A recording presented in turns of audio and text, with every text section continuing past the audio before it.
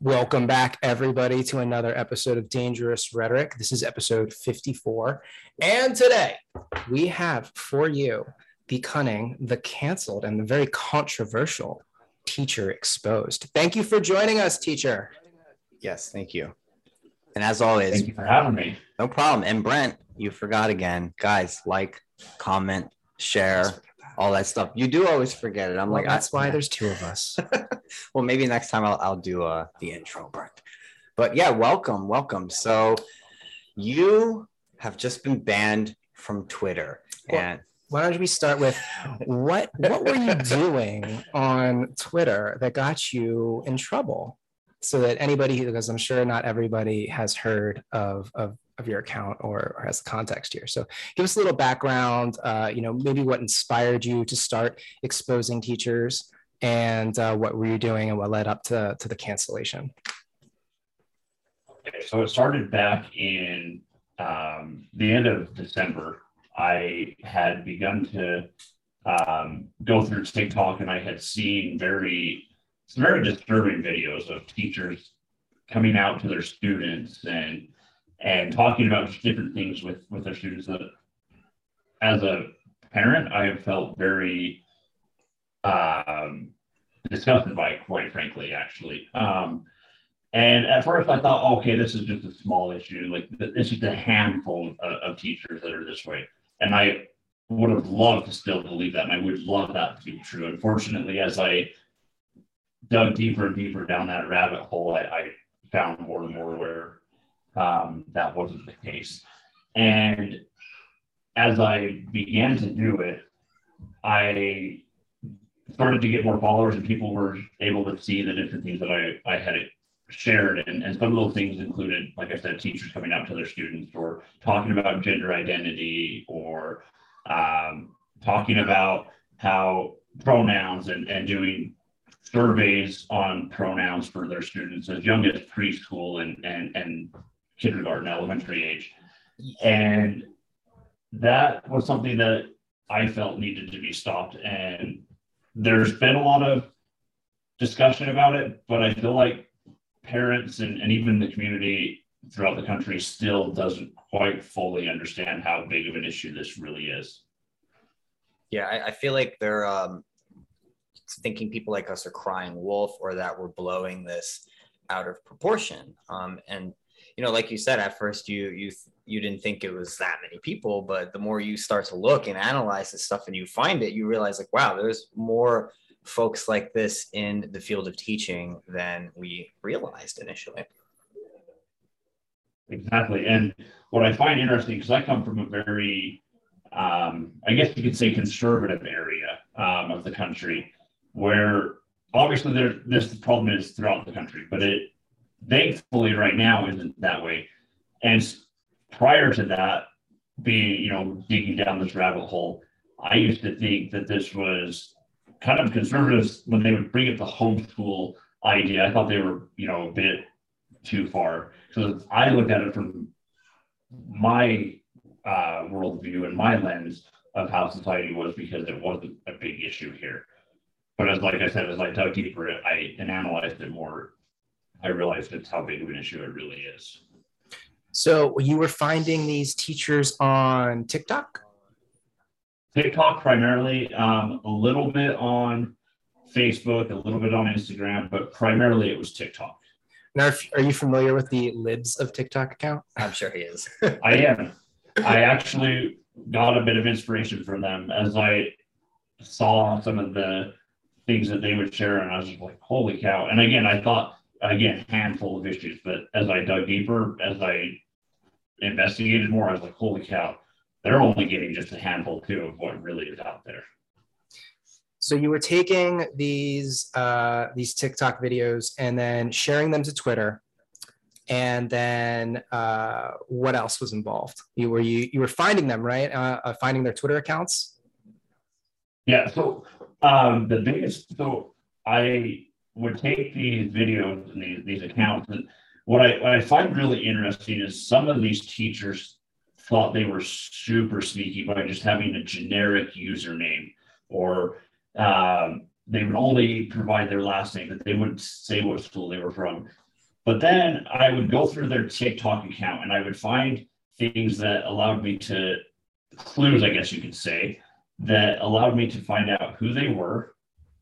And then I would be able to find like their Instagram account and find a bit more identifying information. And then I was able to find out what school they taught at.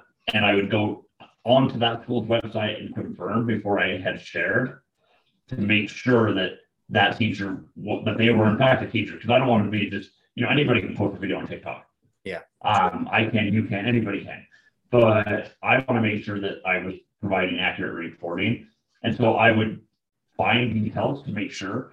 And then my favorite thing to do when I would expose them is I would then go onto their TikTok account with my TikTok, and I would comment on the video, and I would say something along the lines of, "It sure would be a shame if you were featured on my Twitter account," because I wanted them to know that what they were doing was wrong, and they were going to be held accountable for it. They needed to be held accountable, and it drove them insane. Like some of them would act so cool, and then I would provide more and more information on them, and suddenly they would cower down and they would block me, and I wouldn't hear anything from them. Then they would come back up above the water, and then I'd expose them again.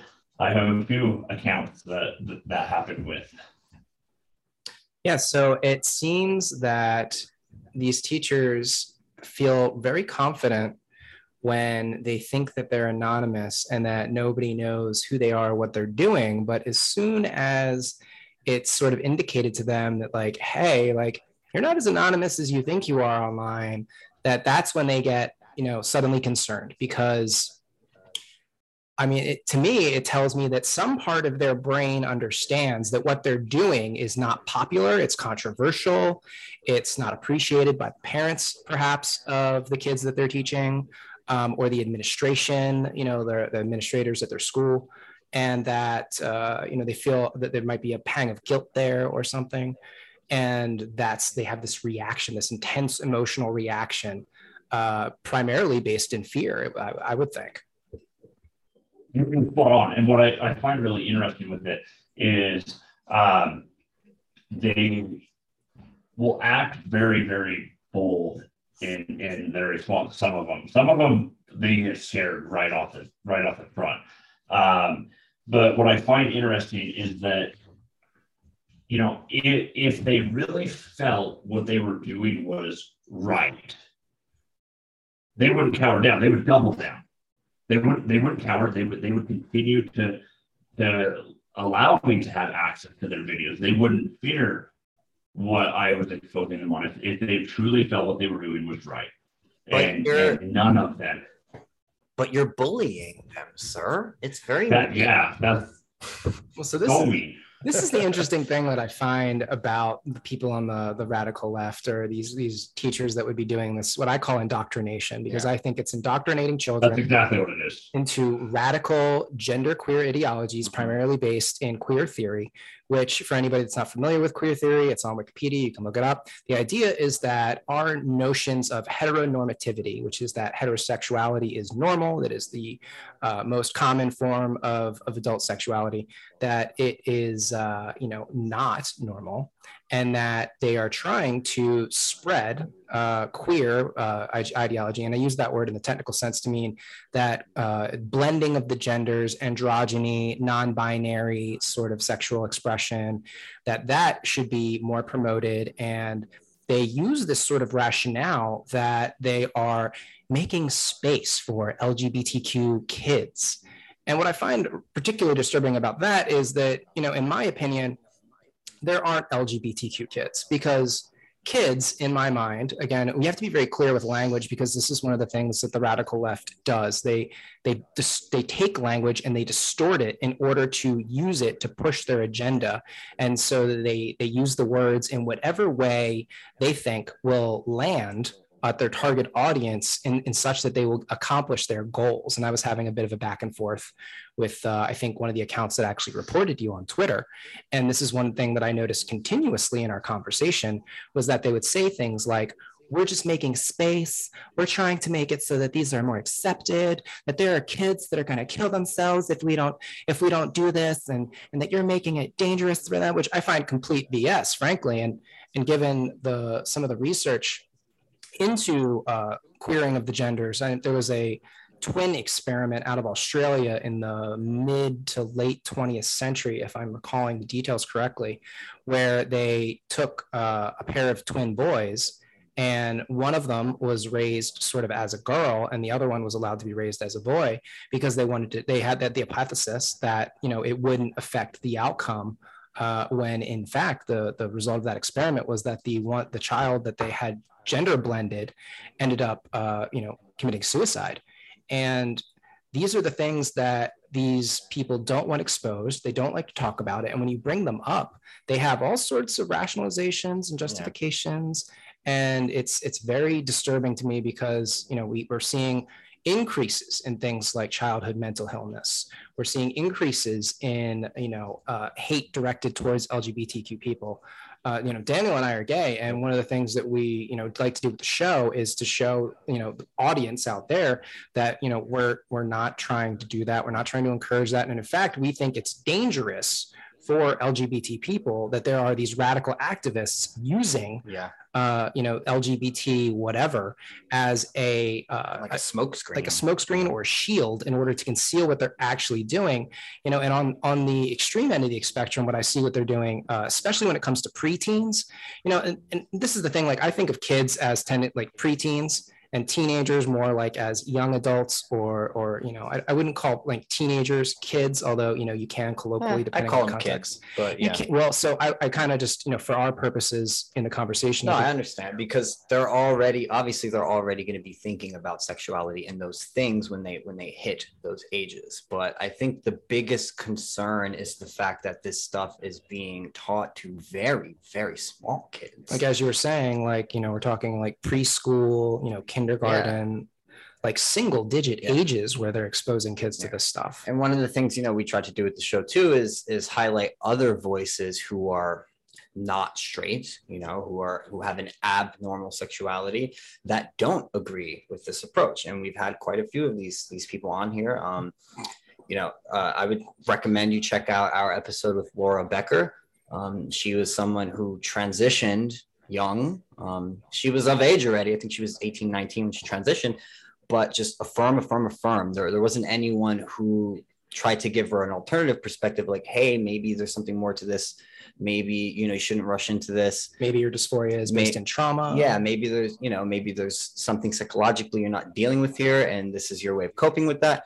No, they pushed her into it. She removed her breasts, was taking hormones, and then I think 3-4 years later realized, like, oh wow, it's just. I don't think it was that long. It was like 2 almost years. A year. I think but it was like a year, she started to realize, oh well, no, what I've been dealing with is trauma in some way, and that this has just been my way of trying to cope with that because I never quite fit in, and ended up regretting her decision. And people like her become extra taboo because they're viewed as like the biggest traitors, because they actually did transition and then changed their mind later. So, we've tried to highlight voices like that too, because they're definitely sidelined and ignored because they dispel the narrative that these radical types are trying to present, that, oh, well, everyone who transitions, it helps them. And that is simply, it's not true.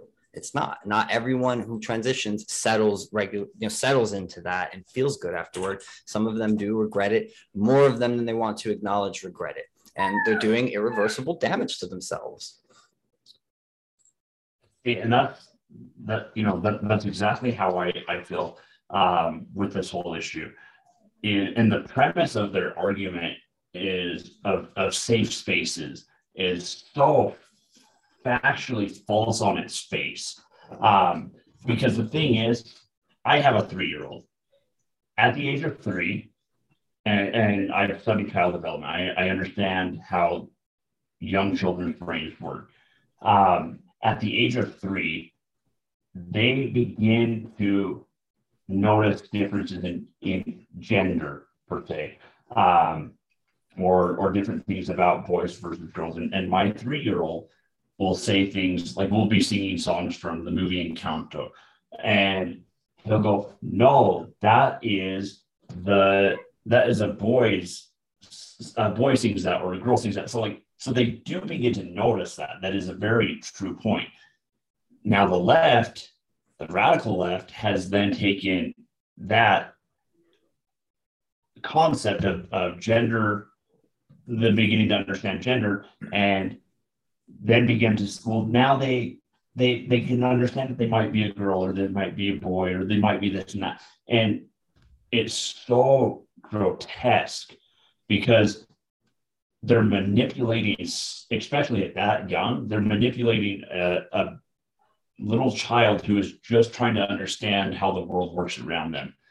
And so the idea of creating a safe space is so false, because a child, especially in preschool, doesn't understand what it means to be a boy fully, or what it means to be a girl.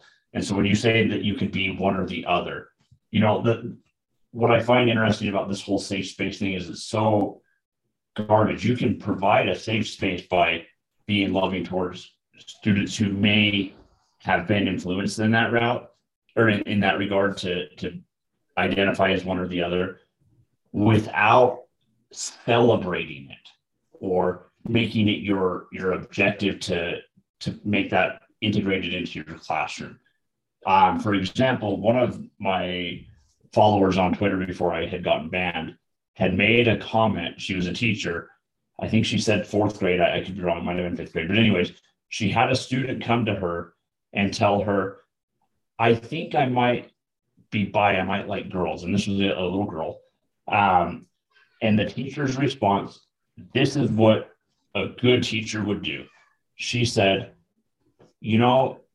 I appreciate you trusting me to come talk to me about that, but keep your mind open, because you're 11 and things can change. And also, please discuss these feelings with your mother. That is a safe space. If they were creating a space like that, say, for example, if the girl did feel that way, she knew that the teacher didn't disregard her feelings, but also wasn't trying to promote her ideology onto the child. Okay, I'm the devil's advocate here, but their counter argument to that, I guess, would be, well, what about the kids who start to feel that way, but have parents at home who they know would not be okay if they disclosed that to them, and may even, they would argue, be in danger for disclosing it to them. And I guess this is how these teachers are approaching it. It's like, oh, well, we need to protect them from the parents, because the parents won't understand or won't accept them.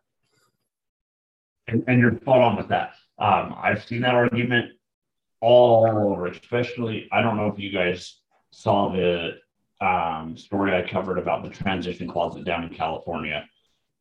And I don't know how familiar you are with that, but there's a school down there in Oakland that this high school teacher was providing a transition closet, which was being provided by the transition closet. And when I exposed that story and covered it, that was the primary rebuttal argument that I received was, oh, well, you're going to put these kids in danger. Or same thing with the Texas and Greg Abbott and his thing with the directive that he took. That was the same counter argument. But the problem with that is, whose children are they? Are they the state's, or are they the parents? If they're and if the child was put into an endangering environment because the teacher then told the parent about it, the parent or the teacher is also what is called a mandatory reporter. They have to report if they suspect abuse. So if something's happening, they then would report it to CPS. So they can't, that whole argument is so crappy, because there are already precautions put in place for instances like that. And those precautions have been in place for a while now. So, and what also exactly. Yeah, what strikes me too is that a lot of these places, like especially like in California, you're going to have more liberal people. So to presume a priori that telling the parent is going to put the child in danger is actually the opposite of what should be the default, the norm. 9 out of 10 parents, especially in California, especially in 2022, if your child is having gender confusion or dealing with a divergent sexuality, homosexuality, bisexuality, whatever it is. I call it abnormal, and because it is abnormal. That is a clinical term too. If you study this, and that's the thing, like I want to address that really quick, is like when people hear the word abnormal, they think of it in a negative way, like something that is bad and abhorrent almost. When it's like, no, normal just means the most common thing. Right. The average. Abnormal means not a common thing. These are factual words here, and we're viewing them in this negative positive light when that's not really what those words mean. Heterosexuality is the norm. Most people are heterosexual. That is how we are here. And the other thing that strikes me too is that there's this inversion of logic. Like we just said, that most parents would love to know what's going on with their children, that they want to be as supportive and as helpful as possible because they want the best outcome for their child. And that's normal among all parents pretty much everywhere, except in the case when you have some sort of pathology in the parent system, which there are happens. Exceptions. But it's not that's abnormal. And so to treat the situation as if the normal thing is it's backwards, and it does the opposite. When they herd children through these gender queer, whether it's transsexuality, whether it's homosexuality, the literature is clear. These kids, or the kids that go on to become gay or queer or non-binary adults, statistically have a higher risk of mental illness, of suicide attempts. And, that's something the parent needs to be made aware of as soon as possible so that they can take whatever appropriate steps they find, appropriate as the parent of the child. So it just blows my mind that they invert it like that, and they twist everything so it's backwards. Well, their argument too would be, there would be less of that and less suicides and less mental illness if we just affirmed. And it's because they're not affirmed and felt like they're accepted. But again, there's no data to support that position. That's true. Exactly. And see, being a parent, as a parent, when you have a child, there is a very strong relationship, very just a different relationship than you have with anybody else, even with your spouse. Like that child of yours, your role as a parent is to protect. And most parents, like you were saying, want to be aware, want to know if their child is experiencing things, especially if they're feeling suicidal or having mental issues. That is, as a parent, you want to know. That's and especially as a father, the role is to protect the child, and to provide safety for the child. And so when these schools decide that they don't need to tell the parents about a child, or these teachers, I guess, more so. There are some schools that it's school-wide, especially California. But they are not allowing the parents to be aware of what's going on. And that's wrong. And going back to, I don't know if you guys are familiar with Matt Walsh or not. Yes, we are. Okay, so Matt Walsh is one of my favorite people. And I was listening to a show the other day, and he made a really good point. He said, because the argument about suicide rates are going to go up or going up, and so where were these suicide rates and these children who were feeling suicidal? Where were they 10 years ago? Yeah, we weren't experiencing that because this wasn't being pushed onto them. If the treatment and all that was working by affirming, should we be seeing lowering rates of these things? And obviously, there are other factors and the lockdowns and things like that over the past 2 years, I'm sure. Exactly. Factors, but this stuff was going on before the lockdowns and all of that. Yep. And we also And saw decreases in things like, like when they survey kids, they're finding that kids are more hesitant now to be accepting of LGBT people and perspectives. So whatever these teachers are doing, I think it's having the opposite effect as they intend. Yeah. Which, in history, this is a problem with human interventions. We tend to make these interventions and we think it's going to have one outcome, and it actually manifests the opposite of what we expect, because of, that we don't have an incomplete data, we're imperfect. And so we try to engineer these interventions and they're not perfect. They don't, and when it has that result, people are hesitant to see it and to admit it. And they double down, they triple down. Can you maybe walk me through, since you were banned on Twitter, what I thought might be helpful is that we maybe give a little lesson to our audience on how they can do what you were doing themselves. So how would you find these teachers on TikTok, for example, just for starters? So I literally would use terms in the search part of TikTok, and like, for example, and I did it on all things. Like, I even would look up some of the radical right, so it wasn't just like I was like share, maybe we can find just a left. Talk about it. So for example, I would search up gay teachers or LGBT teachers were coming out to my students, things like that. So I just type in gay teacher, right? And the first auto suggestion is gay teacher kindergarten. Yep. Click. What is that? Called out by a kindergartner. I mean, let's just see what this that was a pretty interesting video. This one, the first one. This yep. Is actually Go for it. Right, come here, theater teacher. Oh, hold on. I gotta change my sound settings. 1 second. Soundboard. Okay, that should work now. And I get to a kindergarten class. Side note, is it just me or kids getting smaller? But I digress. So I'll do my little spiel, and as I'm leaving the room, this little girl goes, "Bye, gay." Yeah. For a split second, I thought she might be trying to say Greg, but there was not a hard R anywhere to be found. Girl got gaydar. Bye, gay. I mean, she's not wrong. Find your joy. Y'all, I think I just... Wow, that's something.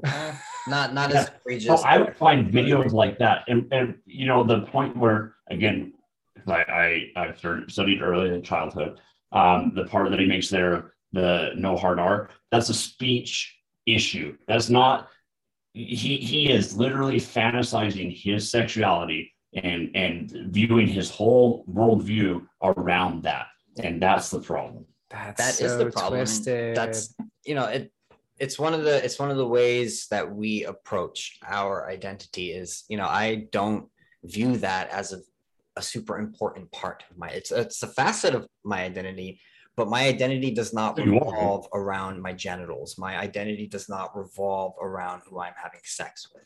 And ultimately, LGBTQ culture is about sex. That is what it is about. And this is one of the big things here. It's just like, kids should not really have anything to do with that for that reason alone. That is what we're talking about. We're talking about genitals and we're talking about sex. Exactly. And see, as even, a straight person, my identity does not revolve around that. I've never felt that way. They would say, well, that's your privilege. You never had to feel that way because you were. Yeah, that's exactly right. Yeah, it's normal for you to be, and sure, there's a little bit of truth to that. Growing up gay, for sure, there are things definitely that you have to worry about sometimes that people who are straight don't have to worry about, and that could be frustrating. But again, these are adult issues. Like, kids they don't have to worry about those things, or shouldn't have to worry about those things until they become adults. Then, if you want to hold your partner's hand in public or things like that, and you want to get rid of that stigma, do that as an adult. But why are we trying to use children as our political soldiers in a sense? Because that's what it feels like they're trying to do. It feels like they're trying to raise them as sort of political social justice warriors to join in them in the fight to fight the oppressive heteronormative patriarchy, blah, blah, blah. Well, the word for that is actually pedophastery, and that's using a child as a prop in a political or activist way. Greta's a good example. So another one you should look up is, I want to say it's like preschool pride parade. This one's crazy. I have had multiple students come out to me, not just with their sexuality, but also with their gender identity. It's one of the reasons I think it's so important to be out and loud and proud, so that people feel comfortable coming to me and talking to me, because I don't know how much different my life would have been if I had had somebody to come talk to about this kind of stuff. My hope is that every student will have somebody that they can talk to about this. She's got the cluster B eyes. The eyes are wide enough where you can see the sclera above the iris. So on this note, I kind of want to read something. It's a little long, but it addresses what she just said here in a way. It's a little long. I'm going to read it. It's from our friend. Stop sharing for now. Our friend Mike Harlow. I don't know if you're familiar with Mike Harlow. He's an outspoken gay Republican. Yeah, in New York City area. He's gotten lots of shit for years for calling out some of this stuff, but he wrote something really poignant yesterday and posted it on Facebook, and I shared it on Instagram. And I the more I was thinking about it, I was like, I need to read this on the show. So I'm going to read it, and we'll see. Okay, read it. This weekend, I'm going to read the Texas and Florida LGBT bills, what the media is calling the Don't Say Gay bill. I'm not going to have an opinion until I fully read the bills. Call me crazy, but I have a feeling the media is probably lying about them. But you know what? Let's say they aren't. Let's say the media is 100% telling the truth and they really are as draconian as they claim. So what? If teachers weren't allowed to talk about gay people, that's maybe not great, but guess what? Forcing gender confusion on children is worse. 14-year-old girls getting double mastectomies is worse. Allowing children to make lifelong, irreversible medical decisions is worse. I grew up in a time that was far less accepting of gay people. I'm pretty sure in my entire schooling, I don't think I ever heard a teacher say gay. And guess what? I turned out far more comfortable and secure in myself than these kids being confused today will. We were better off. Saying nothing is the far superior choice than what is being taught now. And even friends of mine who grew up in repressive environments that were anti-gay, they turned out just fine too. They were still better off than these kids who are being pressured into being queer and trans will be. They may have had a tougher road to get there, but they found their people who do accept and love them. They ended up with way less confusion than these kids will have. Validation comes from within. A person needs to realize that on their own. Nobody wants to see anything that is legitimately anti-LGBT.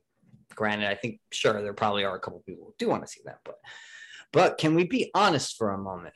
There are far worse things in the world. What's happening now in terms of this agenda being pushed on young children is worse. It is far, far worse. Discouraging kids from being gay, if that's who they are, is not a good thing, but encouraging kids to be transgender when they may not be, and most likely aren't, is far, far worse. If it's a choice between don't say gay and the chemical castration and systemic indoctrination of children that is destroying their mental health, giving them lifelong deep-seated issues and eroding reality itself, I know what my choice is. If you are a parent, please keep your kids the hell away from this shit. It is poison. It has nothing to do with gay people. It has nothing to do with transgender people. Let me repeat that. The alphabet agenda has absolutely nothing to do with LGBT people, which is why millions of us oppose it. It is the systemic grooming of children into a sick and twisted ideological cult that wants total control of their minds, souls, as we can very clearly see their bodies. This is simply the easiest way to achieve that, by breaking their minds, breaking their bodies, and instilling confusion over this most basic identities at an absurdly young age. They lead with colorful rainbows and sunshine, then slip in the communist propaganda. That is what this is really about beneath the shiny surface. The people who support this thinking, its goals, is to help LGBT people are just useful idiots. Children want to please adults. They want to be given a pat on the head. Under this ideology, children are rewarded for being trans. They are showered with attention and rewards. It is very appealing to young kids who don't know any better. As adults, we have our entire lives to worry about sex, and we do. To take away a child's innocence with concerns of gender and sexuality, it is just the ultimate evil. And when that turns into blatant coercion, that is an evil I cannot even fathom. When you put a 5-year-old boy in a dress and then tell him he might be a girl, that isn't just wrong, it is evil. When you then put that boy on pharmaceuticals and hormones and give them lifelong, irreversible medical procedures before they're old enough to drive, that is monstrous. We need to start calling this what it is. A parent's main job is to protect their children. It is unfathomable to me how any parent could allow this to happen to their kids. When I was 5 years old and the school wanted to drug me up on pharmaceuticals for being hyperactive, aka acting like a 5-year-old boy, I am so thankful I had a father who said absolutely not. By the way, I also had a similar situation with my grandparents and my folks. They wanted to put me on like attention deficit disorder medicine. Amphetamines. Yeah, that sort of thing. And they were like, no, he's fine. He's just, he's just creative and he daydreams. Okay, now we're diverging. What happened to parents who are willing to put their foot down and protect their kids? And what has been the result of all this madness? Kids' mental health is at an all-time low, while the number of kids drugged up on pharmaceuticals is at an all-time high. Great job, alphabet activists. If there's a reason you feel you need to talk to your kids about being gay or being transgender, how about this? Some boys like boys, some girls like girls, some adults feel they would be happier living their life as the opposite. You should never judge somebody for who they are. And none of this is of any concern to you until you're older. Anyway, go play with your toys. Mommy needs a cocktail. Anyway, I'm interested to read the details of these bills because I'm concerned about them being mishandled. I'm also concerned about the backlash driving kids further into the arms of the cultists. So maybe this is or isn't the right way to handle it. We'll find out. I'm reserving my opinion until I read them. But regardless, I'm just very happy that someone is at least trying to address this insidious problem. Of everything we are currently living through, this is the singularly most evil. When I have kids someday, the alphabet cult isn't getting anywhere near them. And God help them if they try. My children will be warned about them the same way they would be warned about strangers wanting them to get in their van. My mom always warned me, smiling faces tell lies. So do rainbows. Which I thought this was brilliant. So shout out to Mike Harlow if he's watching, because It was a little lengthy. it's lengthy, and Mike Harlow does that. He does that. He tends to post these really lengthy rants. Spot on. It was spot on though. Yeah. And the premise of his argument is spot on. That they are kids. They don't have the mental understanding to fully understand that. In fact, the frontal cortex of your brain isn't fully developed until you're 25. Yeah, it's like and 25. Which is where you make your that's how you make ration, your choices. You rationalize your choices. And so to say that a 5-year-old knows that he's gay is asinine. Yeah, it's ridiculous. And to promote that. Yeah, one thing I noticed is that there's more and more they're pushing it onto the younger and younger kids, and they have these insane arguments too. Like one of the things that they talk about with trans kids especially is that the puberty blockers are reversible, which they are not. If a child, there's a very short window where biologically they can go through puberty, and if you put them on chemical castration for that period, you will make them sterile. They're gonna be sterile. You'll also alter their genital development, and especially for little boys that are growing up to be adult men, you will shrink they'll have like a chemically induced micropenis, which first of all, a lot of dudes have anxiety about the size of their genitals normally.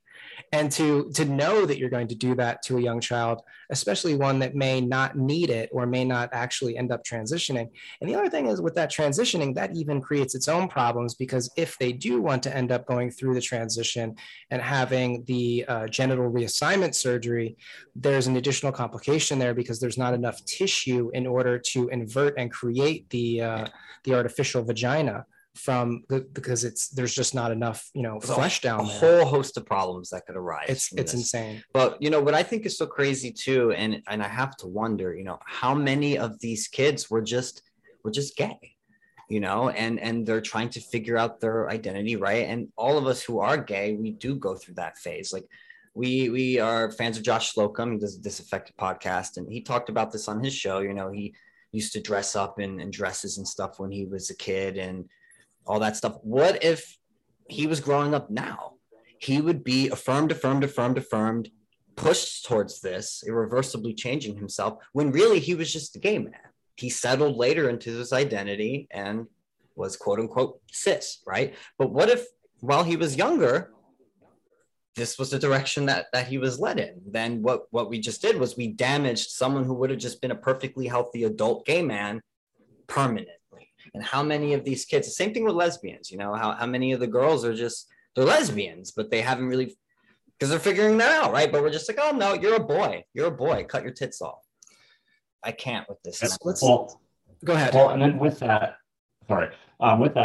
same logic is, when it's presented because teachers are, in the eyes of a child, are authoritative figures. They are people that children respect, and they see to have guidance and wisdom. And so when you have a teacher promoting that ideology, and for those kids who, like you said, may have just been gay, or actually were straight but weren't able to fully understand it because that ideology was pushed on them so young, it's completely,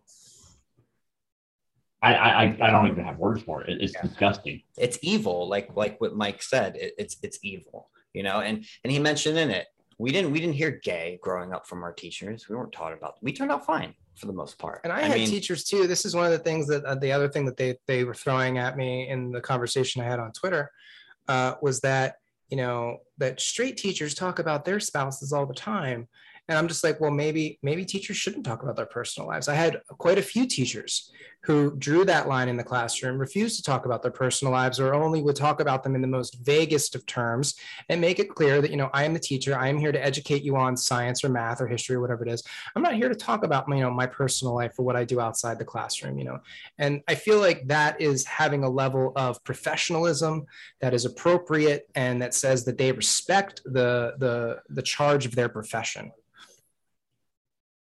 Which is very lacking, and I've seen a ton of evidence on that. Just in my delving into TikTok, I will find videos of teachers talking about when their students find their TikTok account. Well, maybe that's a problem. Maybe you shouldn't be on TikTok promoting your ideologies on TikTok. Like, if you want to have TikTok and you want to talk about your family, whatever, but some of them will be embarrassed when their teacher or when their students find them on TikTok, and it's like that's a problem. Like, you're completely eliminating any boundaries of professionalism that should be put in place.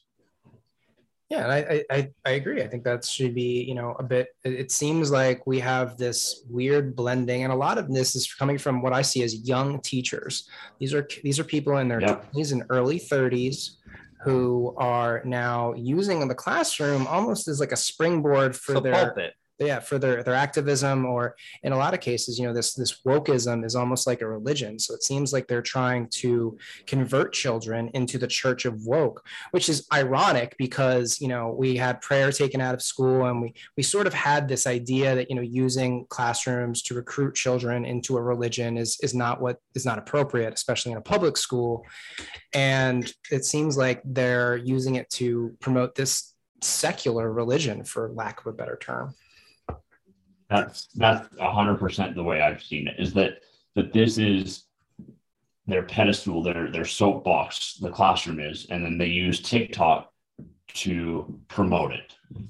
And that's exactly the issue that I've seen. Yeah, I mean, I wanted to say too, like, look, I think it's possible for sure that some of these teachers could have good intentions. I'm not saying that they're all like predators. We're not saying that, but none of that makes this okay. And as the old saying goes, the road to hell is typically paved with good intentions. Lots of horrible things done to human beings have been justified for the good. I'm looking for, did you see, Mr. Exposed, did you see this recent video that was trending where a father, so one of the things that I've noticed is that, children can become props in a divorce issue. And there was a father in Texas and he was divorcing from the mother. And the 6-year-old became this sort of like point of contention because the mother, who was a psychologist or a psychiatrist, I'm not sure which, she was maintaining that the 6-year-old was trans, male to female. And the father disagrees because when the boy was around him, the child would not act, in a trans manner. He would, he would just dress as a boy, he would behave as a boy, claim to be a boy. But when he's around the mom, he would, wear, use girl pronouns and wear girl clothing. And this father was, I think he's running now for office in Texas, and he went to speak at a school. And it was like at the speech, all the people that had gone to see him speak were just chanting and calling him a fascist or something.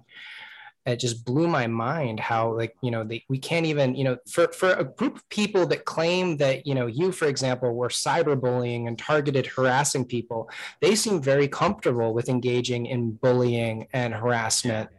And it seems like they're projecting everything that they don't like onto their intellectual opponents. Not just that, and for people who claim to be about like tolerance and diversity, and acceptance and diversity. There is no tolerance and diversity when it comes to diversity of thought, is what this comes down to. It's like you're not allowed to disagree with this stuff. And especially if you're like us and you're gay and you disagree with this stuff, you're a traitor, you have internalized homophobia, etc., etc., etc.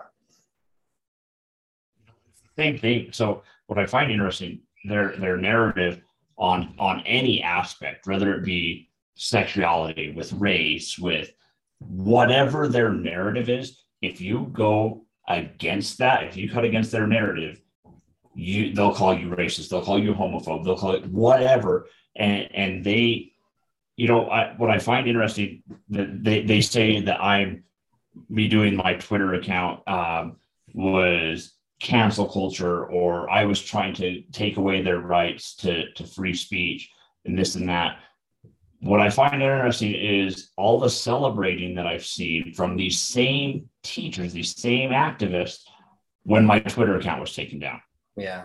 The whole idea of cancel culture or anything against their narrative is okay or isn't okay, but then when they do the same exact thing, they're doing it in a holy way, and they're prevailing truth is their ideology. We've basically been called every name in the book at this point. Well, and again, it comes back to how they use language. They use language in a manipulative and deceptive fashion in order to advance an agenda, and it's dishonest. And I don't think it's a stretch to call it evil, because what they're doing is they're lying, basically, and they're gaslighting, they're projecting all of their you could call it crimes or misbehavior onto people that they disagree with. And it makes it very hard to have an honest conversation about the facts and about the phenomenon and about what's actually best for kids, and I don't think they really care what's best for kids. They're not thinking about that. No, they're definitely projecting. I mean, yesterday, one of the ones you were arguing with, when I stepped into that Twitter argument, they're like, "Oh, I recognize you. You sent pictures to an underage boy. You're a pedo." And then they blocked me. It's like, wow. Well, I was like, "Do you have any evidence? That's a pretty serious accusation." They were like, "Oh, so it was you. Ah, ha, ha, ha." And then they blocked me. It's like, are you sure you're not projecting? Yeah. I'm like, I hope someone checks your freaking hard drive. Yeah, well, and then so one of my favorite things was a message that I got, because they the fact that I've been able to identify information on these teachers and then expose them, it drives them insane. And what drives them even more insane is that they don't know who I am, that they're not able to combat me with anything about me. And so it drives them insane. And I had one who had messaged me, and she, I don't know, they didn't, I don't know. Anyways, they didn't, or their argument was, well, you need to watch your back. We know where you live. And I was like, oh, you do? Oh, okay. I said, so isn't that harassment? Isn't that a threat? But I said, but even I'll put that aside. I said, say who I am. If you know who I am, say it. Oh, wait, you don't. And then they blocked me. So anyways, but what I find interesting is that they, going back with the way they use words and the language, they always, one thing I've seen is they always manipulate language and the meaning of words to then continue to radicalize their agenda. And they make it so that the word means one thing for them, but a whole nother thing for us. And that is one of the biggest issues that our society can't succeed if we continue in that route. Yeah, it's very disturbing. And I think what you're doing is really important because, in my opinion, sunlight is the best disinfectant. Having a open and honest conversation about the issues. If these people want to make their case, they should be able to do so in public with and other people who disagree should be able to comment. And if they are engaging in these practices in schools, especially in public schools, where the taxpayer is paying their salary, then we have a right, and the parents of that area have a right to know, what their children are being exposed to at school, especially when it's not just, ABCs 1, 2, 3s. Oh, not on theirs. If it's the ABCs on their side of it, then that's a whole different conversation. But and one thing that I find interesting, their whole arguments that they will try to, when they do try to combat and to I guess counter argue this side of the argument is, every one of their arguments are 100% emotionally based. Every single one of them. You can read right through it. It is all emotion. They can never provide any factual data or any factual or logical counter arguments. It's all emotionally based. Yeah, that was going back to the. Go ahead. That was one of the things that I noticed in the argument I was having with these couple of people yesterday, was just that all of it was an emotional appeal. It was distortion of language. It was a refusal to agree on basic terms. And we see this with the whole, the trans women are women, argument or mantra. It's just not true, because it depends. You're warping that you're what I find so weird about that statement is that they're making an argument at the same time as they're making a statement. They're making an argument, but they're not allowing for any room for dissension. And the subtle implication is, if you disagree, there's something wrong with you, when in fact the person making the argument is the one lying. It's a very clever form of gaslighting, and we see it again and again with ideas like, they're making space, or they're trying to increase acceptance. None of it is true. It's all lies. It's all manipulation. It's all distortion. And not all trans people agree with this. There are people like Blair White, and then, I'm looking right now at the offensive tranny Marcus, and we're trying to get Marcus on here. And these are people who are adults who transitioned and stayed transitioned. They're not detrans people, but agree with us here and think that there's something wrong with the way we're pushing this ideology on children. And they also agree that they are trans people. They are not the same as the thing they are trying to appear as, and they don't pretend to be. Blair White doesn't pretend that she is the same as a biological woman. She is a trans woman. And it's crazy that has become like a controversial thing to say, that a biological woman is a woman, and that someone who is a trans woman is a trans woman. Wasn't that the point of having the prefix to begin with? No, these radical types are trying to erase this completely and say, well, no, a trans woman is a woman, is the same. Which again is another example of the distortion of language and how they project their behavior onto others. But it's contradictory. They claim that, oh, you're trying to erase me, you're trying to, like threaten my existence or whatever. It's not, it's all BS. It's all lies. Meanwhile, they're trying to erase the experiences of people who just aren't trans, and I've said this on the show before. It's like, if you want to go and appear as a man or whatever and be addressed that way, and if it's convincing and you're an adult and you're respectful, whatever, I don't care.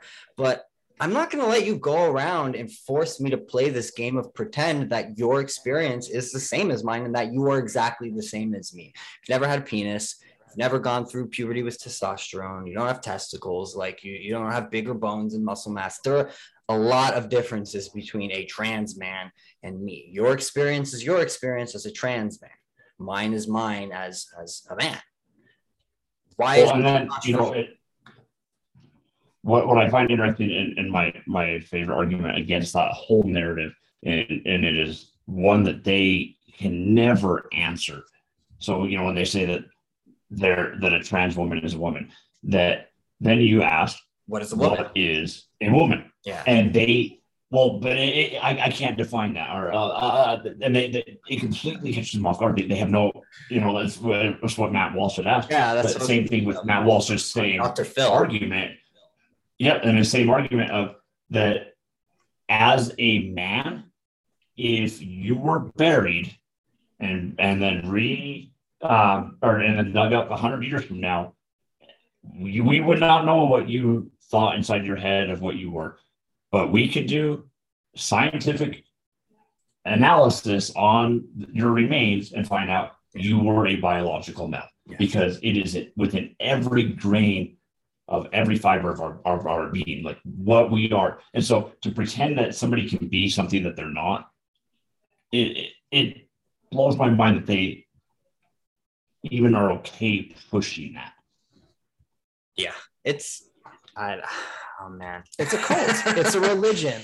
It's denying biology. They're literally denying biological reality. Well, it's an ideological structure that has, these tenets of faith, but again, it's a malformed one. It's based in lies. It's based in deception. Yeah, I guess all the archaeologists throughout time were just wrong about the people they dug up. And how dare they assume these those bodies? When you genders. state these things in public, as we saw with your Twitter account, what they do is they mass report.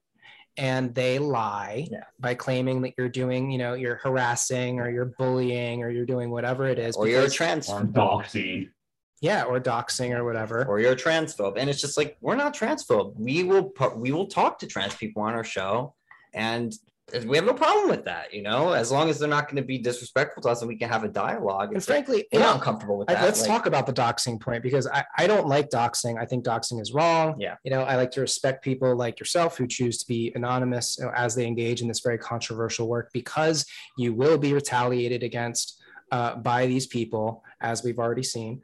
But I don't think what you're doing or what you were doing qualifies as doxing, because it's not like you're exposing their home addresses. You're not giving out their phone numbers. No. These are people who are using a platform in public in order, and that, a lot of them, they appear as themselves, they have, they're not covering their face, they're not being anonymous.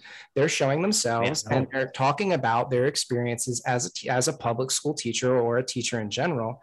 And, that puts them in a very particularly unique position, and especially if they are espousing what I would call radical ideology, and they are, indoctrinating children into these radical ideologies, especially when they have those ideologies have the potential to physically or emotionally or psychologically damage these kids. That's a different situation. If you're being like, are you a teacher at this school? Do the parents of the children know that this is what you're telling these kids? And how would they feel if they see this TikTok video where you're talking about this? That's not doxing. Yep. Also, how would these folks feel about it if, say, more of the really conservative teachers were going on their TikToks and telling their stories about how they were preaching the word of Jesus Christ in their classroom and telling kids that that if they did not, repent or whatever, they were going to go to hell, and this sort of we would we would frown upon that. We would probably try to find out who that teacher was and say, well, this is against the rules, what you're doing here. Like, why are you teaching this to my kid? Or on that same side of it, not even just the religious side of it, which, because their whole thing is religion, like it's a cult, it's an issue.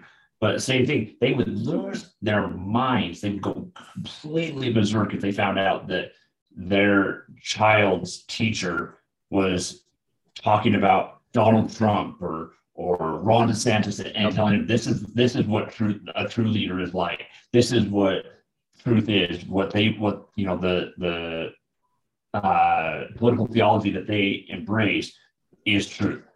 It's the thing. It is literally insane. They would lose their mind. Or even on a basic note, if they were affirming traditional gender roles, suggesting that perhaps women need to be more domestic and have domestic roles, whereas men should be out earning the income, they would not like that at all. They flipped their shit. No. It's so funny. And going back on the whole doxing thing, and because I've had people ask me, well, are you doing or what you're doing is it illegal? No, I'm not. Anything I've done is legal because I only use information that they put on their platform. I never go outside of their platform. Or say for example, if it's TikTok, I'll go to their Instagram, but like I use information that they put on the internet, and then I match that with what is public knowledge or public available knowledge or information on the school website. And the biggest thing though is they are public employees. They are paid by the public. So whatever they're doing, using those public tax dollars, the public has the right to know. Yeah, it's the same with the law. Now, if I was going and providing their home address and what kind of car they drive or whatever, that would be doxing. Yeah, correct. And would be I could get my butt in some big trouble. But I don't go that route. They're perfectly fine doing that, though. I mean, look what happened to J.K. Rowling a couple months ago. I mean, a bunch of trans activists went and took pictures outside of her house with the address visible there, and like, guess who lives here? Exactly. And then, J.K. Rowling's a public figure, and this and that. J.K. Rowling does not work as a teacher. Does not work for the state, and in a government official position that is paid for with taxes. It's not the same situation. She writes children's books and crime novels. Yep. And the issue too that I've seen is that they will say that I am harming them or whatever. And it's like, I don't care who you are as a person. I just don't care. What I care about is what you are doing with your ideologies and what you are imposing on those young children that you are supposed to be a protector of while they're in your care. That's where I have an issue. Yeah. That's where I draw the line. But you do I care less about who you are as a person outside of in your personal life. I don't care. I'm not going to even go to your account and talk about your physical features. Yes, some of my followers have made some really stupid comments. And I've had people that have told me you need to delete or maintain or watch the comments that are being put on there. Again, I'm a person of freedom of speech. I'm not going to monitor or that's their choice to make those. My followers' choice. They can pay the consequence. My point and my purpose is to provide the transparency for parents and community members who are paying those tax dollars. Yeah, I don't see anything wrong with that. I don't see anything wrong with that. Yeah, it's like retweeting. You're quote tweeting them. That's all. Yep. They're saying it. They're the ones putting the content out. All you're doing is highlighting it and saying, "Well, look, this is what they're saying." I think Zuby has made this point before on his Twitter, but he's like, I just provide the rope. They hang themselves. Yep. See, and that's the thing is, I don't manipulate the video. Like I might cut it so it's shorter so I can fit it within the time frame that Twitter had allowed, because I don't have the Twitter Blue, I think is what it's called. Or I didn't when I had Twitter. But I don't manipulate anything. I literally use their videos and put them on there. I don't change anything they say. I don't manipulate it to make it sound bad. I just put it exactly how it is. Yeah, and which in and of itself that's their problem. That's them hanging their own rope. So now that you are banned off Twitter for life, you're on TikTok, right? You're doing it. You're basically back there. You're on Instagram. What's your approach going to be now that you kind of have this like flock of haters? How many people? By the way, how many followers did you have on Twitter? I think it was 10,000, right? It was almost 10,800. It was just under 10,800. I was at like 10,760, and I was gaining about 200 followers a day. The last few days before I was taken down. But what I was actually going back to see what my follower count was, because I wanted to kind of have an idea where it was, and that's when I found out that I had been completely taken down, because it kept saying error and couldn't load, and I was like, what is going on? And so then I went to my profile and it said that I was suspended. But anyways, so now that I've been taken down, my approach will be to continue to gather information on these teachers, gather their videos, gather and expose them. That is not ending. I refuse to bow down to their coward garbage and their ideology. I refuse, because what they're doing is absolutely disgusting and evil. But my approach, I'm actually currently working to be put on, or to get onto Truth Social, the platform that Devin Nunez is the CEO of. And then on top of that, I have, over the course of this, have made connections with different reporters. And so I will continue to post, and I will continue to work with reporters who are still on Twitter. Because the reason why, people ask, well, why do you use Twitter? Well, because that's how I get to these woke leftists. Because without it, it's just an echo chamber. Mm-hmm. But my point at this point then will be to continue to expose it and provide it to people who are able to push it out there. And then I also have a Substack where I'll be writing articles and sending out newsletters. Oh, good. So one of the things I wanted to ask is, so you're a parent. Do you know other parents, say in your personal life, who agree with you or feel the same way about these issues, but are just too afraid to say or do anything about it? Because I feel like that is one of the biggest issues right now, is this mob has scared so many people who do agree with us so much. They're afraid of losing their jobs. They're afraid of being doxxed themselves, that they're too afraid to stand up to them. They're too afraid to defend their children, which I think it's cowardice, but I do understand why people are afraid of it. It's not easy to do what we're doing, especially because we're doxxed. People can see us, they know what we look like.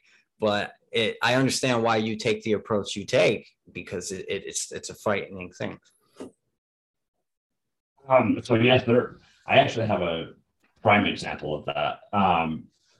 Back in my early days of Twitter, back when I was like 2,000 followers, I had a parent reach out to me, and she was a huge fan of my Twitter account, and she ended up starting another Twitter account in her community to kind of be like a watchdog for the school district that she lived in. And she was doing things on Facebook. And anyway, she has a business that she had on Facebook. And she ended up having her Facebook, I don't remember the exact details of what happened, but something with her account got lost for a little while, and she lost money or something. I don't know. Anyways, so then she messaged me and she said, because she had started the Twitter account and was trying to be an activist and was trying to do what she felt was right. But she early on had seen repercussions for it. And so she told me, she's like, I respect what you're doing, and I'm grateful that you're doing what you're doing. She said, but for my livelihood, I cannot. And so that's just one example. And then I've got people in my personal life that I've seen that they know what is going on is wrong, but either they are too scared to talk about it, or B, they don't understand how to talk about it, or C, they don't have a platform to do so. I think more of these parents need to actually start to organize and get together, and they can people can do what you were doing very easily. They can make an anonymous Twitter account and they can just start talking and they can start sharing these videos, because I think what you were doing and what Libs of TikTok is doing is very important, because this evil behavior and this indoctrination of children and this subversion of gender norms, I think it only works in the shadows, because as soon as you start to expose it, people become aware of it and they start speaking out against it, because it is abnormal. It's not healthy. And I think a lot of parents, when they see it, are like, geez whiz, maybe I need to pull my kids out of public school. Maybe we need to start doing some sort of alternative education thing. And this is something we've seen becoming a lot more popular, especially in the last couple of years with, between the COVID stuff and between, critical race theory and critical queer theory becoming more prominent. Parents can opt to pull their kids out of those situations and try to find alternatives like homeschooling or pod schooling.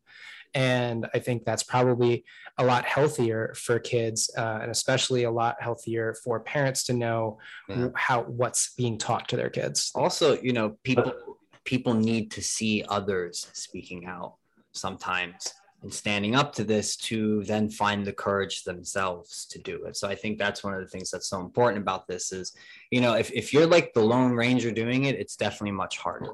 But when you realize that there are others there too, and you can kind of band together with them and have a support group, it makes it much easier to find that courage and to say, well, I'm not alone in this fight, and there are others who feel this way too. So I'm going to say something, and it takes that. Well, and it's also the same thing. There's a video. I don't know if you've heard of Dan Bongino or not, but he's one of my favorite podcasters. I love Dan Bongino. He's so intelligent. But anyways, he often will refer to this video that he shared, and it's where I don't remember the exact setting, but this person got up and started dancing. And then suddenly another person got up and started dancing. And then suddenly the whole crowd was up and dancing. It all starts with one. Yeah. But and once people realize that as a collective whole that they have a voice, they will become involved. The problem is people don't want to be the one. It's exactly. That's the hard part. It's the hard part. And first. Exactly. And there's a mom that I'm currently working with out of Pasco County, Florida, that has become the one in her area, but they've organized some grassroots just in that area of parents. But there's some disturbing things going on over there. For example, they give these students these pronoun quizzes. And this is if I can give any, exactly. What's a pronoun? So, or pronoun surveys. So they'll give these students these surveys of what are your pronouns? What would you prefer to be called? And how do you want me to? One of the questions was, how do you want me to refer to you when I am talking to your adults, not your parents, your adults? Yeah. So do you want me to hide this from your parents? Yeah. It's also like it's flipping the situation, because the adults are supposed to be the ones who are the authority, and it's like we're literally letting the kids tell us what's going on here. We're letting them with the influence of these wokists. Yeah. And so if I can give parents that are listening to this one piece of advice, if you get nothing else out of this, talk with your children. Let them know of things that they should be watching out for within their schools. Let them know what things they need to talk to you about. Be engaged with your child. Yeah. It is not enough just to send your child to school anymore. You have to actively be with, and that's not just school. That's daycare. It doesn't matter where you send your child to. Be actively involved. Yes. Let them know because if they are confused, if they are one of these kids who's confused, that they can talk to you. And then you don't have to affirm. You can say, well, hey, maybe it could be this, maybe just take some time, and figure this out. Like, all young people struggle with figuring out their identity. Almost all of us don't even settle into that, like you said, until we're around like our mid-20s, when the gray matter finishes developing. And that's when people really start to settle into who they are. But until then, identity very much is this thing that's in flux, and it's not quite solidified yet. So you don't have to affirm, but you also don't have to like pretend that there is no problem. So if they're confused, ask and encourage them to say, hey, you can talk to me about this stuff. You don't have to turn to your teacher. Oh, and then so along those same lines, so and part of the reason where I was going with that is that this mom down in Florida, her daughter had let her know. She's like, hey, Mom, I got this survey that is asking me about my pronouns and this and that. So her daughter felt comfortable going to her and talking to her about these issues. So it's absolutely essential. Parents have to be involved and have to provide the loving, supporting base for their children. Yeah, because if you don't, they're going to turn. Who else will? They're adults. They're going to look for the answers somewhere else if they don't feel they can come to you. Yep. And so this parent, and I'm actually working on this story. It's a huge issue in this county, in this school district. This superintendent is going to lose his job when I'm done with this. Yes. This superintendent is the scum of the earth. So what had happened was, so her daughter had been given this survey, and anyway, so she talked to her mom, and her mom said, you're not filling that out. So then the mom went to the principal and said, this is not happening. My daughter is not going to fill out any assignment or any survey, anything of the like. If there's a survey, I want to know about it. Anyway, so then in another class, she was given a survey, but this time it was graded, and it was about her pronouns and how she wanted to be referred to as in front of the adults. So just disgusting. So her mom, as any good parent would, blew a gasket. It was done. It was absolutely not. So anyway, so then this mom started doing research into the grants that were paying for these quizzes. She started asking questions. She started getting, she dug deep into this district, and it really scared this district because she started getting public information, public records of how they were funding these different surveys. And anyways, and the superintendent got scared and then told the mom that he was transferring her daughter from one school to another because there were three students or three teachers who had filed injunctions, basically restraining orders against the daughter. And so after the mom did some more public records requests, found out that was absolutely false. It never happened. So the superintendent lied and committed a felony. Wow. Whoa. And so I'm covering, this is a huge story. So I'm not even I'm just on the top of the iceberg, and there's other parents who are experiencing the same things within that district. And so this whole thing, when they try to shut me down, they are only emboldening me and making me double down. Yeah. This is not going to end. I refuse. What county was that? If I have to be that was Pasco County. Look, Pasco. I think more parents really need to make a scene. And this was how I felt about the mask issue too. It's just like, if you don't go in there and make a scene, nothing's going to change, man. Like, if people don't see that there are more folks who are like, all right, no, this is my kid. You're not going to tell me what I can do with my kid and what you can teach them, and I have no say in that. Or you're not going to tell me what my kid has to wear on their face, that sort of thing. The parents need to go in there and they need to make a scene, Well, and then, going along with that, so their whole ideology of my body, my choice with women, whatever happened to my body, my choice with a child? Yeah.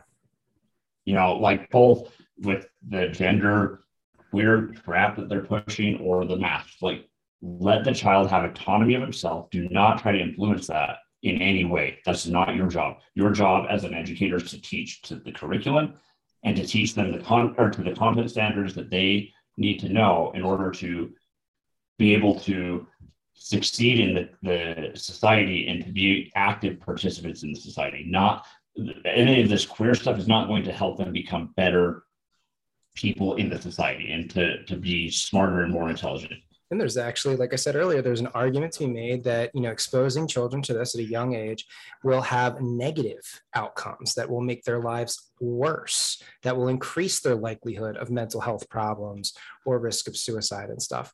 And it's just so inverted. It's so backwards. And I really appreciate you coming on to talk to us about it, because I think more people need to really understand the depth of the problem. They need to understand that even in places like Texas and Florida and Tennessee, places where we think are, traditionally conservative areas or conservative strongholds, this stuff is happening. And then, once you realize that, you can also think, wow, like the extent of the problem in places like California or in schools like New York, it's insidious and it's happening.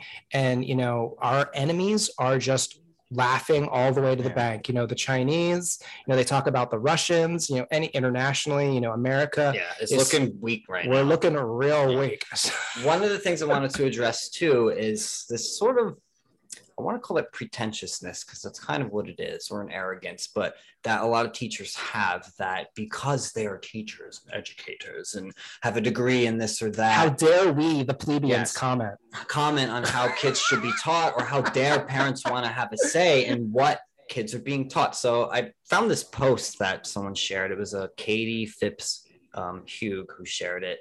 And this is a tweet by Growing with Mix T.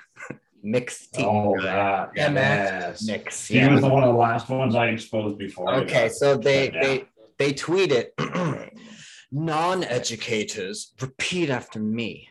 Just because I went to school doesn't mean I know how to teach or get a say in what teachers teach.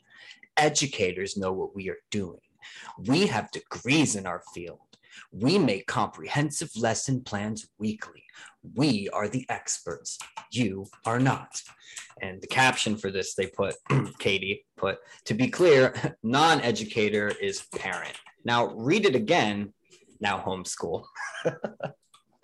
It's crazy. It's a haughty mentality. It's like, well, because I have a fancy piece of paper. I have a degree too, by the way, guys, that I am somehow way more qualified on teaching your kid and, in a sense, parenting your kid, because that's what they're doing when they're imposing these other things that have nothing to do with education.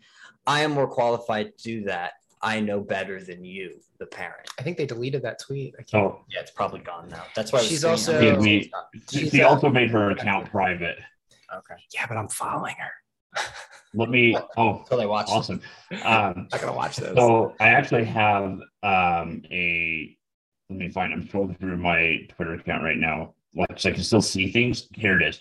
So to counter that argument, this is something that is really interesting. So this is a teacher that had made this reply on one of my tweets. They said, as a teacher, this disgusts me. Teachers are superior to virtually no one. It's a service position. This especially goes for the ones who have BAs in education. And this person who tweeted this has taught clear from pre-K all the way up to college. Like, this is a teacher who is very well-rounded, knows what they're doing. But what I find interesting is they provided a chart or some information, some data on the SAT scores for intended college majors. And you have education is in the red. I can send this to you guys so you can, if you want to put it on or something. I don't know. But anyways, it has teachers getting a 6% or being 6% of the test takers, but they get a 481 on critical reading when you have multidisciplinary studies getting a 605. So like they're way low. And then you have for mathematics, you have a 486 where the average is about 560. And then writing a 477. Like these guys are super low. So to say that they know what they're doing and that they're just so intelligent is so false. It's like Dunning-Kruger effect. Yeah, look, as someone, I was a substitute for about 5 years, and yeah, I know that's not the same as being a full-blown teacher. Our responsibilities are not nearly the same. You're probably better than a lot of the actual teachers. I wasn't a great teacher. I didn't get paid enough to be a great teacher. I was a freaking babysitter. That's what most substitutes are. I'm not going to mince words about it, but the point is, I know many teachers. I've met many teachers. I've talked to many teachers. I have friends who are teachers. Some of them are very intelligent people. Some of them are fucking stupid as hell. I know teachers who are no smarter than any average person that I've met on the street. They have a degree and they know how to write a lesson plan and to regurgitate and repeat information. That doesn't make them critical thinkers. That doesn't make them intelligent, wise people. So they just learn how to jump hoops. Yeah, this idea that because you're an educator and you have a degree in this, that you're somehow smarter or more qualified to teach people how to think is fucking stupid. Makes no sense. I pulled up Growing with Mixed T's account, and I follow a lot of parody accounts on Twitter. I love them. They really make me laugh. And when I'm reading this thread that she has up here, it strikes me as parody. Maybe I'll just well, I think some of it, what it is that some of it is just so absurd that it's almost hard to believe that it's real. Yeah, they say people actually think like this. For people who are listening, she says what is happening across the United States is a coordinated push to strip queer people, especially trans folks with an X, of their power. We were seeing our power increase with visibility, acceptance, and programs being put in place to protect quote unquote queer kids. I mean, I added the quote unquote. We were seeing queer joy. In response to our joy, we are now being met with detrimental resistance. We are being told that we are not human enough, that caregivers who accept us are child abusers, and that our stories do not matter. None of this is true. Yeah, who's saying this? Like, yeah, nobody's saying this. We have been telling kids it gets better, yet these bills make me cry, scream, and despair. Notice, again, the appeal to the emotion. Yeah.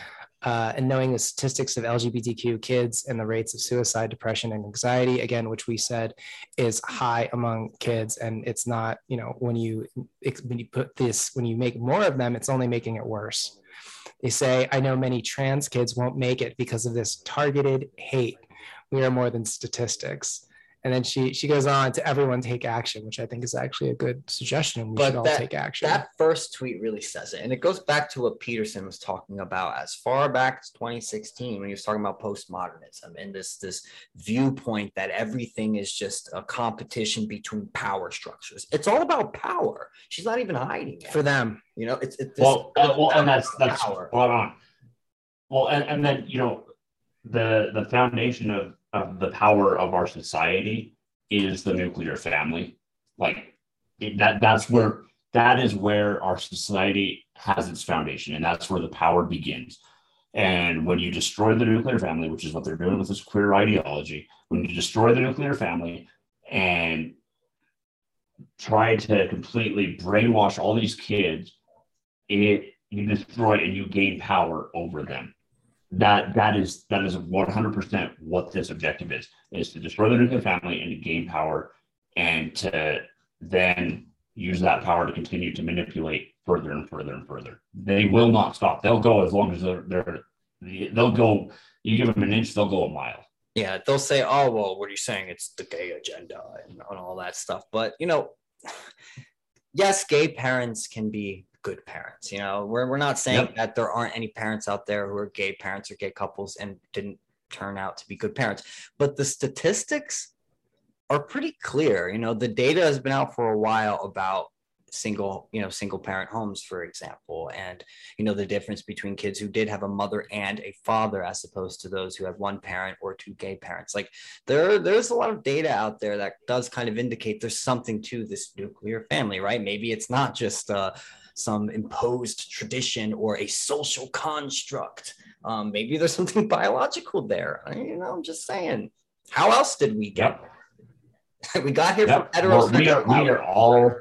We are every person who lives on the earth is the biological outcome of heteronormative or heterosexual. They are the biological product of that. It's the norm. They would not be here otherwise. And then they'll say they'll go about the whole donor route, and it's like, yeah, you can get a donor, you're right, or you can get but you're still trying to deny the biological science that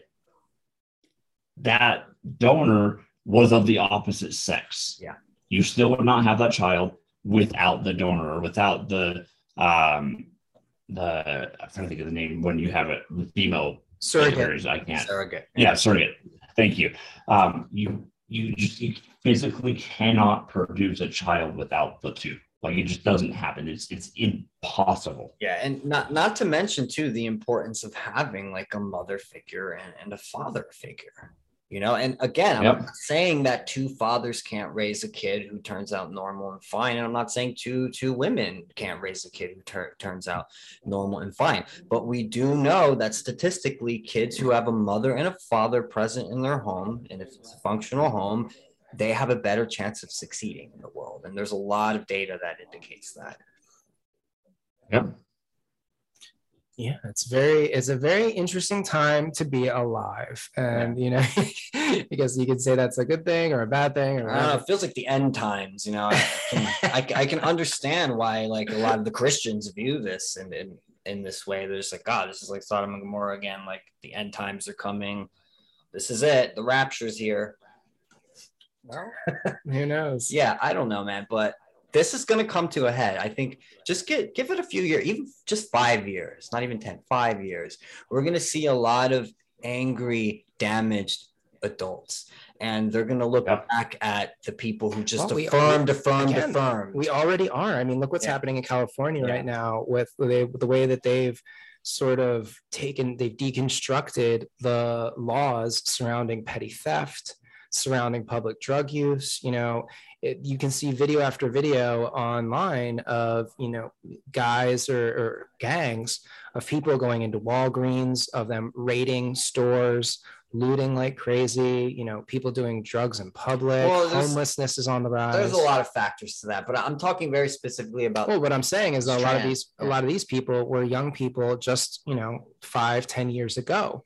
And if we're seeing the increases of these queer ideologies and these critical race ideologies, we're only going to see those problems get worse. And it's funny because we have the laboratory of the states. And what we're seeing in places that are far left, like California, New York, or Oregon, is that those places they're falling apart at the seams. Then there's the factor of the new normal bullshit, on top of this gender stuff, masking kids for 7 hours a day, the stuff that we put them through over the last 2 years. One of the things I often wonder now is how many kids right now are walking around thinking it is their fault their grandparent died or their uncle died or their parents or whatever. Like, we spent 2 years treating these children who weren't even at risk really from this virus, like infected disease vectors who are going to kill people if they get near them without a mask on. What is that doing to them psychologically? So all of that on top of the gender stuff, like I said, we're going to see a lot of really damaged, angry adults in the future who are going to be looking back at the adults now and they're going to be like, why did you let that happen? Why didn't you say anything?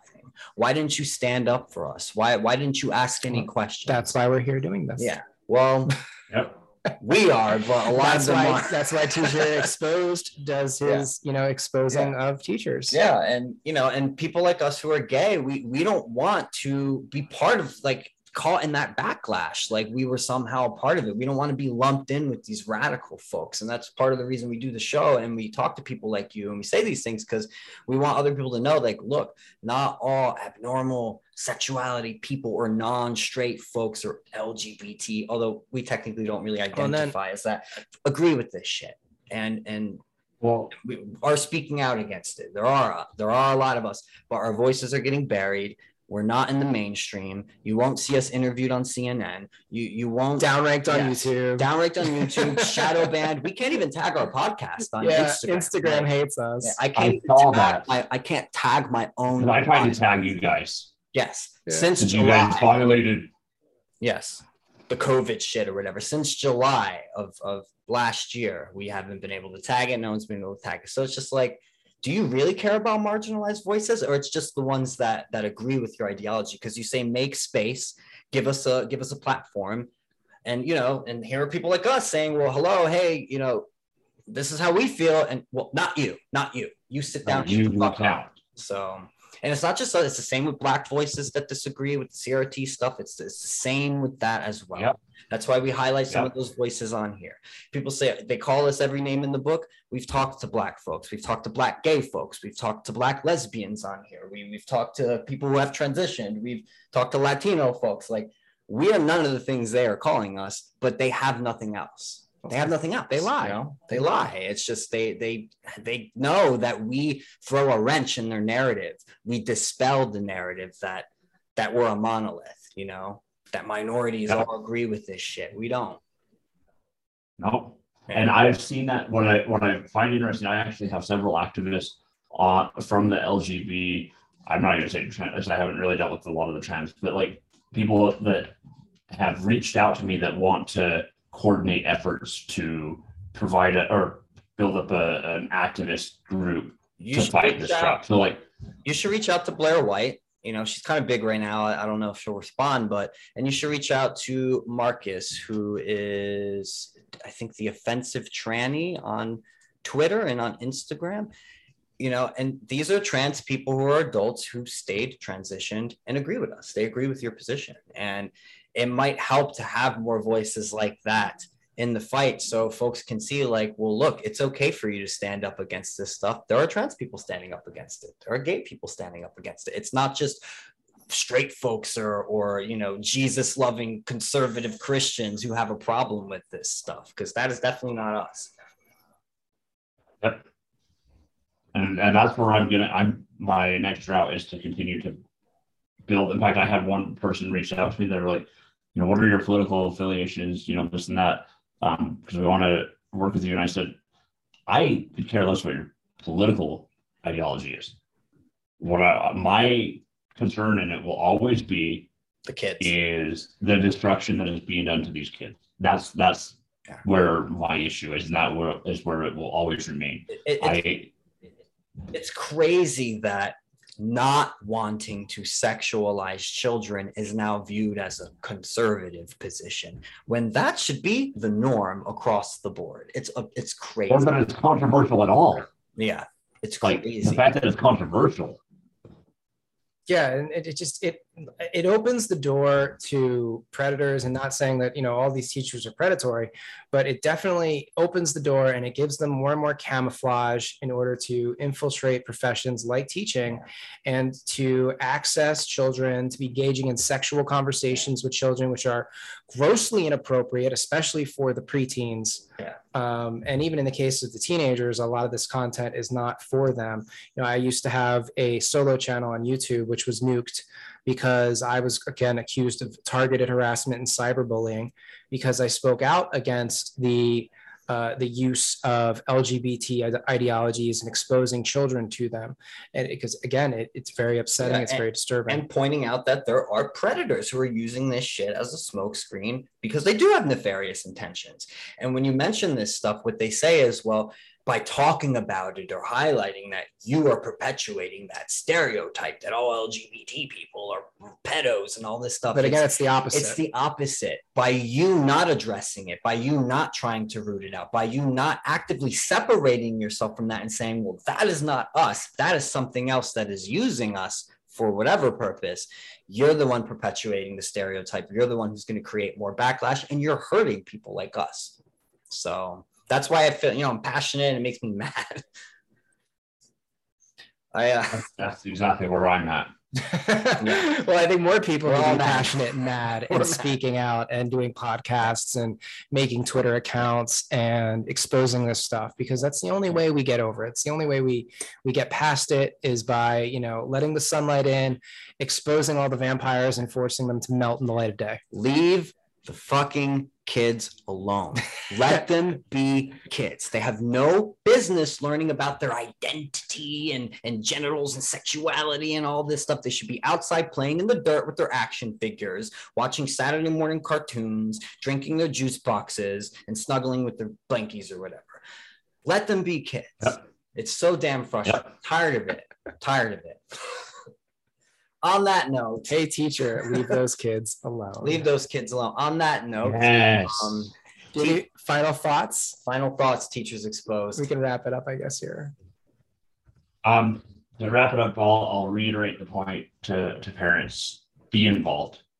That's, if I can give you any advice, be involved. Be involved in your school board elections. Be involved in your child's education, in their daily life. Be involved.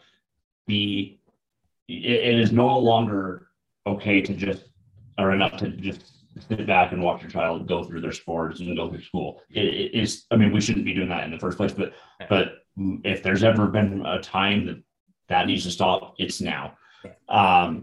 Say something. Make a scene. Say something. Yep. And if you want help creating an activist group in your community, or you want to create a watchdog group in your community, reach out to me. I'm on Getter. I'm on Facebook. I'm on Instagram. I'm on TikTok. Reach out to me. I'll help you out. If you have things going. I'll reiterate that point here too. You know, if you're afraid to speak out, speak out. And if they cancel you, if something happens to you, if they threaten your job, reach out to us. We'll bring you on the show. We'll talk to you. If they call you a homophobe and all this stuff, two gay men here, we're telling you, you can talk about this stuff. You have a right to ask some questions. Don't let them label you as this or that, you know? Yep. And if you have anything that, if you don't feel like you're able to, you know, expose somebody because you're a teacher in a district, if you're listening to this, if you're teaching in a school that you know these things are happening, but you feel like if you say something, you might lose your job, reach out to people like these gentlemen here or myself. Or Project Veritas. You know, I think or Project Veritas or Libs of TikTok. Yep. Any of these platforms. I mean, I could give you a countless list of people who you can reach out to, but reach out, and if you want to remain anonymous, we can still do that. But this woke agenda has to be stopped. Even if it's just in little ways that you can find something to do that contributes. You know, it doesn't have to be like what we're doing. It doesn't have to be like what you're doing. There are other little ways that you can help. You know, if you need to blow the whistle anonymously, do it that way. You know, it's something has to be done, because this train looks like it's heading for a freaking brick wall. And when it hits that brick wall, I don't even know what the hell that's going to look like. Yeah. All right. So in essence, this agenda needs to be stopped. Yeah. Go ahead. So you're off Twitter now. Are you coming back onto Twitter? Well, based off of my my suspension reason for ban evasion, if I go on, I will most likely be banned again. So just ban. I'm currently in the appeal process. I've submitted an open ticket. I haven't heard back. As we all know, Twitter's a joke. It's a complete leftist run cesspool. But I am hoping to get on. We'll see. If not, I will be on Truth Social soon. I am on the next group to be onboarded onto Truth Social. I'll put your links in the description so people can find you. What's that? I'll put all the links that you have currently to your Getter, your TikTok. I'll put them all in the description. So if you are listening out there or watching this on YouTube, you guys can find those in the description. Yeah, get on Rumble too. You know, you can post your videos on. And I'm on Rumble. Yeah. So platforms like that. YouTube, I don't know. They might axe you. I refuse to use YouTube. Yeah, well, there's no point, honestly, especially when you're doing this kind of work, because they'll mass report you and then they'll ban you. So it's better to just be on more free speech oriented platforms like Rumble and Odyssey and stuff. But yes, find courage. Find some courage, guys. Please just find that courage. Say something. You know, you have support. There are people here who will support you. So don't be afraid. Let's protect these kids. Yes. On that note, thanks for watching. Don't this forget to episode. like, subscribe, share the video with your friends, do all the things. We hope it was insightful and you had a lot to think about. And we'll be back again soon with another one. Thanks, guys. Peace out. Bye-bye.